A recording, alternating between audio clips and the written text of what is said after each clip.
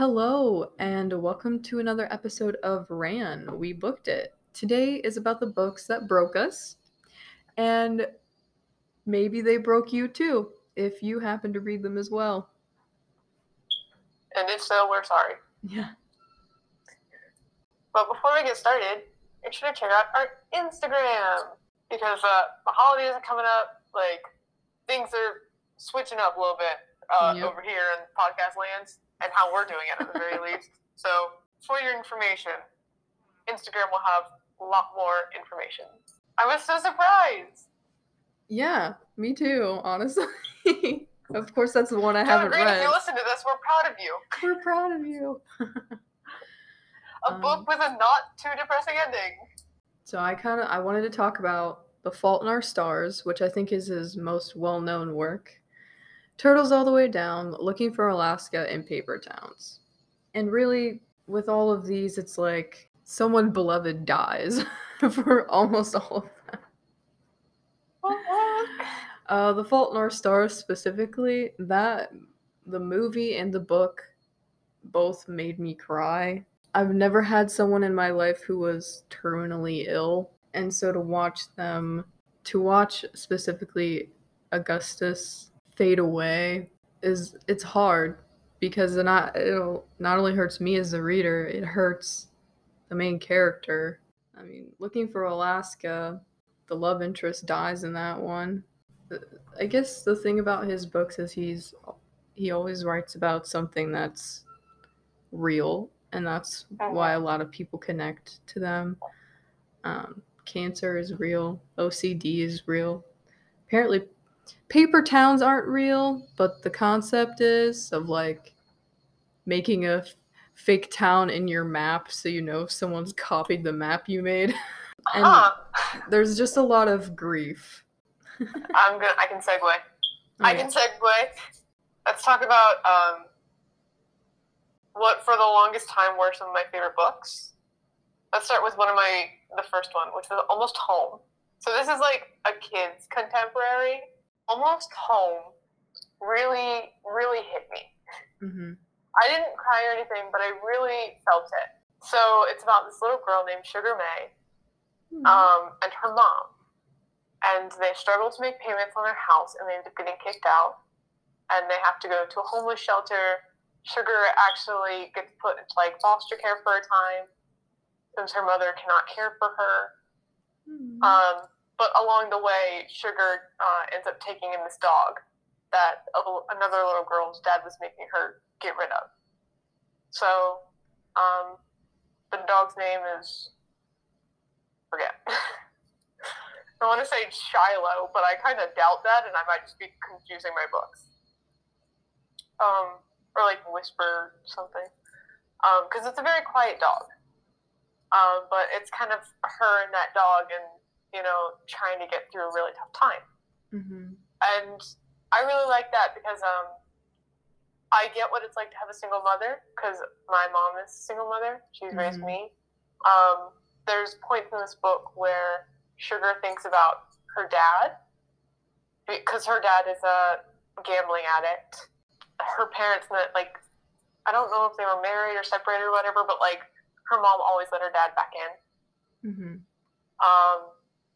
So there are parts where she's just come back, even if it's not her mom on the phone calling, I don't care if you don't have money, just come back, please, we need help. Mm. And Sugar kind of understanding it's kind of pointless, but still kind of having that little bit of hope, maybe he'll come back and help.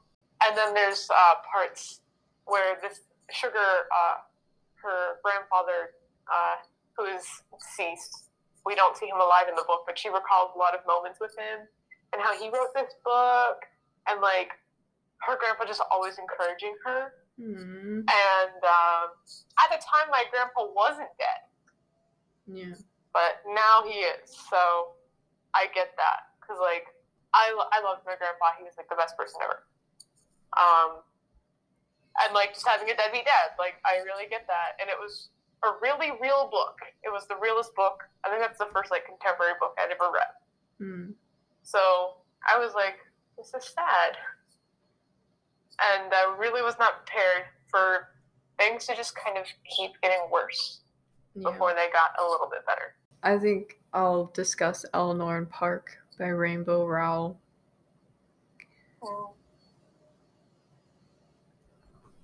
This one, you see the perspectives of both Eleanor and Park, and you see their relationship, but also their individual struggles. And Eleanor, she's a very realistic character who struggles with the way she looks because of societal standards. And Park is pressured by his parents to succeed in the highest degree. And I guess what really broke me is that not only do they not end up getting together, it's because of like Eleanor's abusive, I don't know if he's like a stepfather or actual father, but like my own mother, an abusive stepdad, and that says to you that you're not worthy and you're not valuable. That's heartbreaking. I can go with this. So Rain, another like kids contemporary. It's about a little girl. She finds a dog. Her name, the title is Rain, which is like rain falling, and then like rain, like a king reigns over his land. Mm-hmm. So her name is like one of those words for like, you know, like row, row, and row. Mm-hmm. Or bow and bow, you know, like, mm-hmm. Or like even words that like aren't spelled similar, like rain and rain, but sound the exact same. Like her name is like one of those. So she's obsessed with those, and she finds a dog again, and she lives just with her dad, and they're struggling as well. And she names her dog Rain, the dog Rain, I believe. And it's just kind of like Rain making life at home better. And I remember there's a time where the dog runs away or gets lost, and she's so worried about this dog. Mm-hmm. And her dad didn't really like the dog, so it's a lot of her advocating for like her one friend, the mm-hmm. dog, her trying to make sure that she keeps that dog, and her dad kind of coming out of being just a jerk and trying to be a better dad a little bit. Mm-hmm. I don't quite remember it, but I liked it. It was nice. Once again, just dogs make things better. I want to talk about Girl in Pieces. And this book follows Charlotte, who's 17 years old and has already been through more things than a lot of people have been through at that age. She had a very abusive mother. She was bullied, lost her father and like 2 friends that were really close to her. And the way she copes is through self-harm. And so the book follows her from like being in the hospital to at the end, not quite on her feet, but better off than when she started. But again, like the themes of this are very they're just sad and depressing because of how real they are. I know a lot of people struggle with self-harm and not feeling loved and supported by the people in their life. As much as this book hurt to read, I enjoyed it because of how real it was, and it just showed one of the themes is your happiness should not depend on others, and that's definitely something that I've caught myself doing, is letting other people dictate whether or not I'm happy or successful. I'm going to talk about Courage for Beginners. So it's about this girl and her mother. She has like a phobia. I can't remember what it was. It might be close to like agoraphobia. Or something like the other. So she doesn't leave the house. Mm-hmm. And her father is the breadwinner, but he gets his arm broken and is unable to work for a period of time.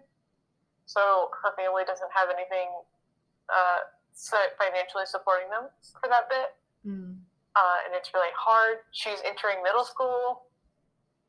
Oof. Yeah, that was a great time. And while all of this is happening, her best friend and only friend decides he's going to do a social experiment and pretend to be a hipster so he can get in with, like, the cool kids. And then once he gets in with the cool kids, he proceeds to leave her and taunt her just like all the other kids do. I was so angry. I have it written, and screw her ex-best friend, because screw him. She ends up befriending a 5th grader who rides the bus with her. I really like this book. I particularly remember a scene during Thanksgiving where she had to go and get a turkey by herself and carry it all the way home. And I think at some point, like, that's when her best friend and, like, the rest of them show up and they kind of tease her. But she feels, it's just really hard. She's like, I'm trying to get a bit of normalcy, like, so we can have Thanksgiving, we can have a turkey. Mm-hmm. And, you know, I've had to go out and do it on my own because my dad can't carry it and my mom won't leave the house. And financially we're struggling and I'm just alone. And I felt, it's really sad. It gets better towards the end of course. The book is kind of like her getting courage for beginners. But it's really hard. Because she's going through so many big life changes. Right. And she doesn't really have anyone. Because, like, yeah, she befriends a 5th grader, but, like, she's lost a best friend that she's known for years. Mm-hmm.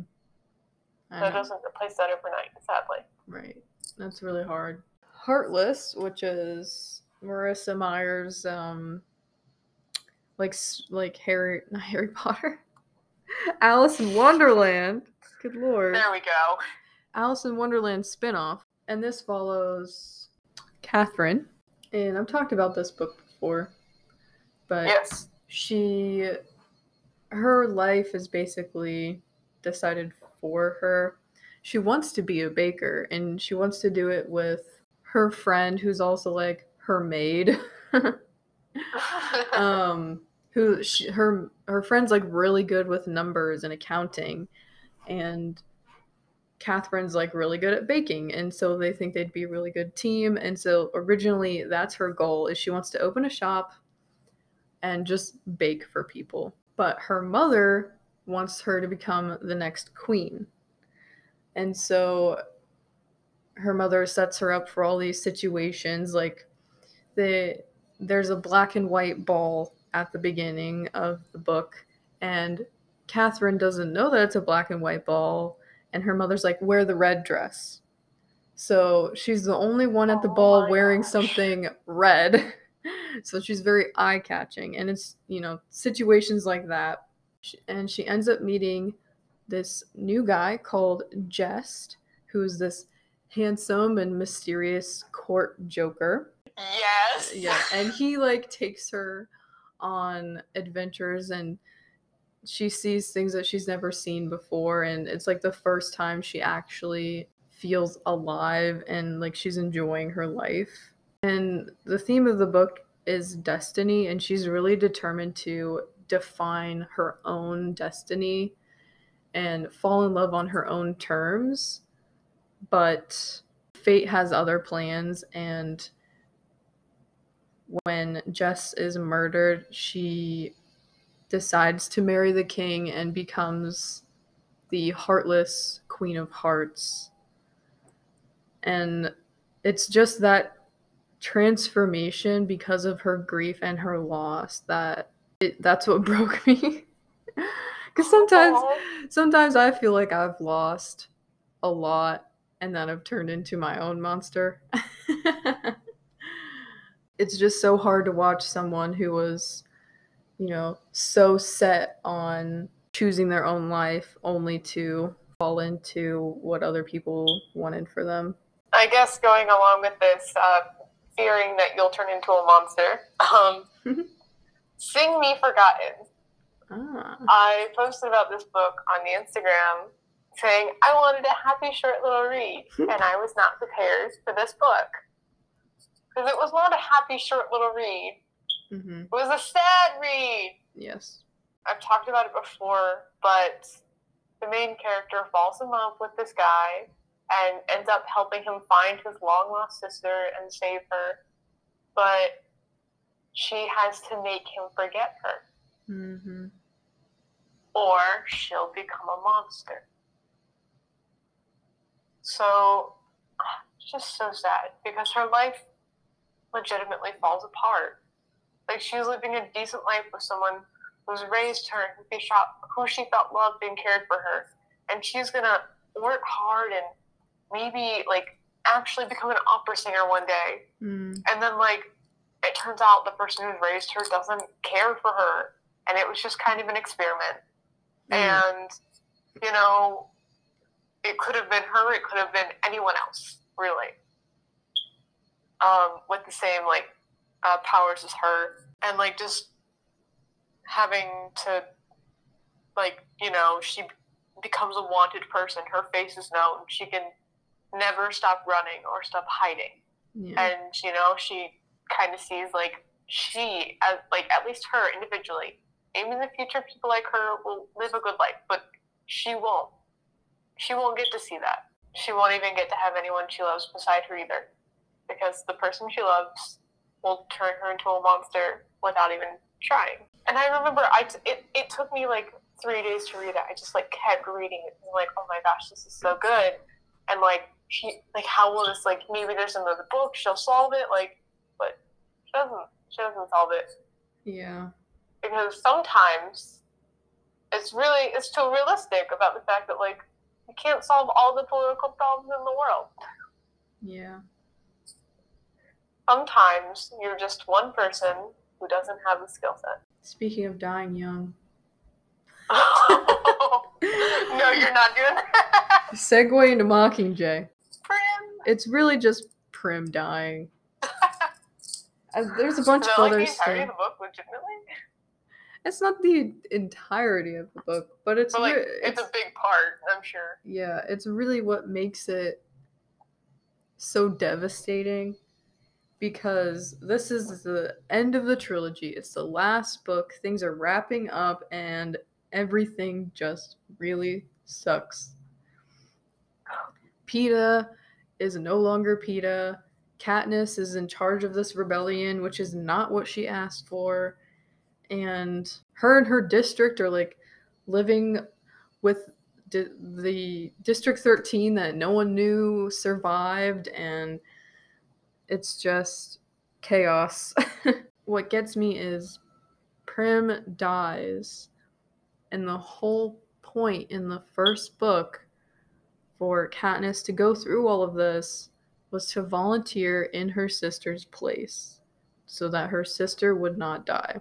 Despite her best efforts, it still ends up happening. And that's, I don't even know what to say, because it just sucks and is sad. Ooh. From Mockingjay to Flowers for Algernon. In middle school, our English textbook had a section of this book that we read. And ever since then, I was really intrigued by the idea. So the main character is a man who mentally is slow. He's mentally handicapped. And, like, you can see it in the way he spells, and the way he thinks, and the way he talks. But he's happy because he doesn't know people are making fun of him. And there are people who are genuinely nice to him as well. He grew up abused because he was slow. And his parents didn't like that. He ends up being chosen, or signs up to, like, be in an experiment. So these scientists have taken a very stupid rat and made it very, very smart. And that rat is Algernon. And they're like, let's do this with a person. Ooh. And so the main character is chosen, and he goes through this, and it works. He becomes extremely, extremely intelligent. He moves out on his own. He studies up on these extremely complex theories and things, like hugely complex things. Like, he's working on huge things. He's working with the scientists at the same level as them. No longer, like, just the experiment, really. And it's really human, him realizing, like, oh, people are being rude to me. And like, I don't have to go to this adult class anymore. I don't need help reading anymore. Mm-hmm. And, like, even he had a crush on one of the teachers, and, like, he surpasses her. And so, like, once all this happens, it's a lot of, like, him studying, him being great, that he's smart. He kind of has a good bond with the rat. Because they're kind of going through it together. It kind of gets a bit mature with certain aspects. A certain relationship he has with his neighbor. Him wanting to have more intimate relationship with his old teacher. And things just seem to be looking up a lot. And the book is kind of in the way of, like, diary entries. And then you notice he mentions Algernon was getting really erratic. He was acting out. He was lashing out. He was biting the caretakers, all this stuff. So they're like, what's happening there? And Algernon begins to deteriorate. He can no longer do these complex mazes or any of this other stuff. And, this starts the next part of the book, which is if Algernon's deteriorating, what happens to me, the main character? And you start to see him regress as well. He messes up spelling. He forgets things. He thinks and acts in the same ways. He goes back to his old job. People make fun of him. He doesn't realize. And the really sad fact is he knows. Yeah. He knows he's going back to how he was. Like, towards the end, there's an entry, and he's like, I went back to my old class, and everyone looked at me weird, and then I realized I hadn't been there. And the last thing, Algernon dies. So, of course, he's like, well, I think that's it for me then. And the last entry is he skips town. He leaves town. And he leaves a request. He says, leave some flowers at Algernon's grave for me. Aww. And that's the end of the book. And I wasn't prepared for that at all. It's really sad. Yeah. It's really sad because he knows what's happening. Like, he's left with that knowledge. Yeah. But not only that, like, he's getting worse than he once was. I also wanted to talk about Allegiant, which is the third book in the Divergent trilogy. And I heard some people very angry with this book when it came out and they finished it. It was the only book in the trilogy to introduce Tobias's point of view. Oh. So it alternated. Red flag. Yeah. So it alternated between Triss's point of view, which is what the other books were written in, and his point of view. And that was the first red flag. And of course, Triss has to be the one who sacrifices herself in order to save everyone. After, getting in her head over the course of 3 books, seeing her journey, seeing how much that she's overcome, it's so hard to read.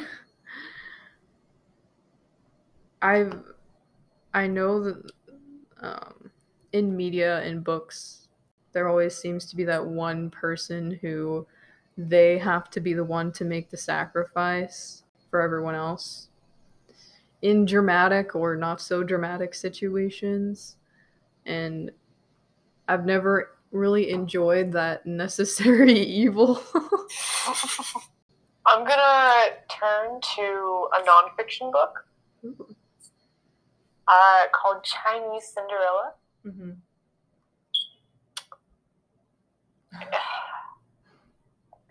It's nonfiction. This is the author's biography of sorts, autobiography. Mm-hmm. I don't know which one's which actually. It's been a while. And it starts off with her life, her being born. No one loves her, really, because her mom died in childbirth. And everyone blames her for her mother's death. So her brothers, I don't remember if he had a sister, but they all blame her for her mother's death, and they pick on her and tease her about that. Mm. And it's just her telling all of these stories. Her dad remarries this French woman, and they have a kid, and the French woman just hates his kids. Mm. She wants, like, the extravagant in life and to be, like, more Western and stuff like that. And I know there's a part where she gets a duck. Everyone, like, all the kids get ducklings, and she names hers, like, Precious Little Treasure. So she nicknames it, like, PLT. And her dad had a dog that they were training. Oh. And during a time when he was showing off the dog, he told one of her brothers to go and get the duckling. And he, of course, didn't want his duckling, so he went and got his little sister's duckling, the main character. And she watched her duckling get mauled. And it's really hard because there's one brother who, like, she was kind of getting close to one of her brothers. And then one day, he brings her some orange juice, and she drinks it, and she realizes he's peed in it. Oh. And her life just never really goes well at all. At school, at home. Her grandma's kind of nice, and then she dies. And, like, honestly, the good ending is, in this book, is the fact that at the end, she's off on her own and can pursue her own thing, which I think was journalism. And you said that was nonfiction?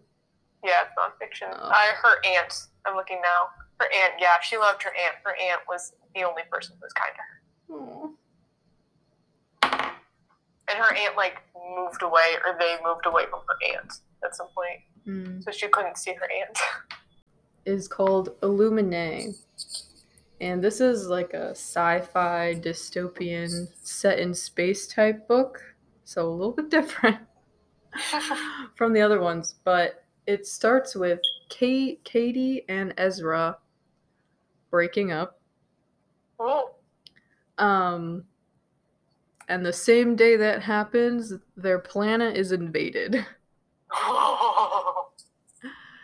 And this book is about, like, two rival mega corporations, and they're at war over a planet.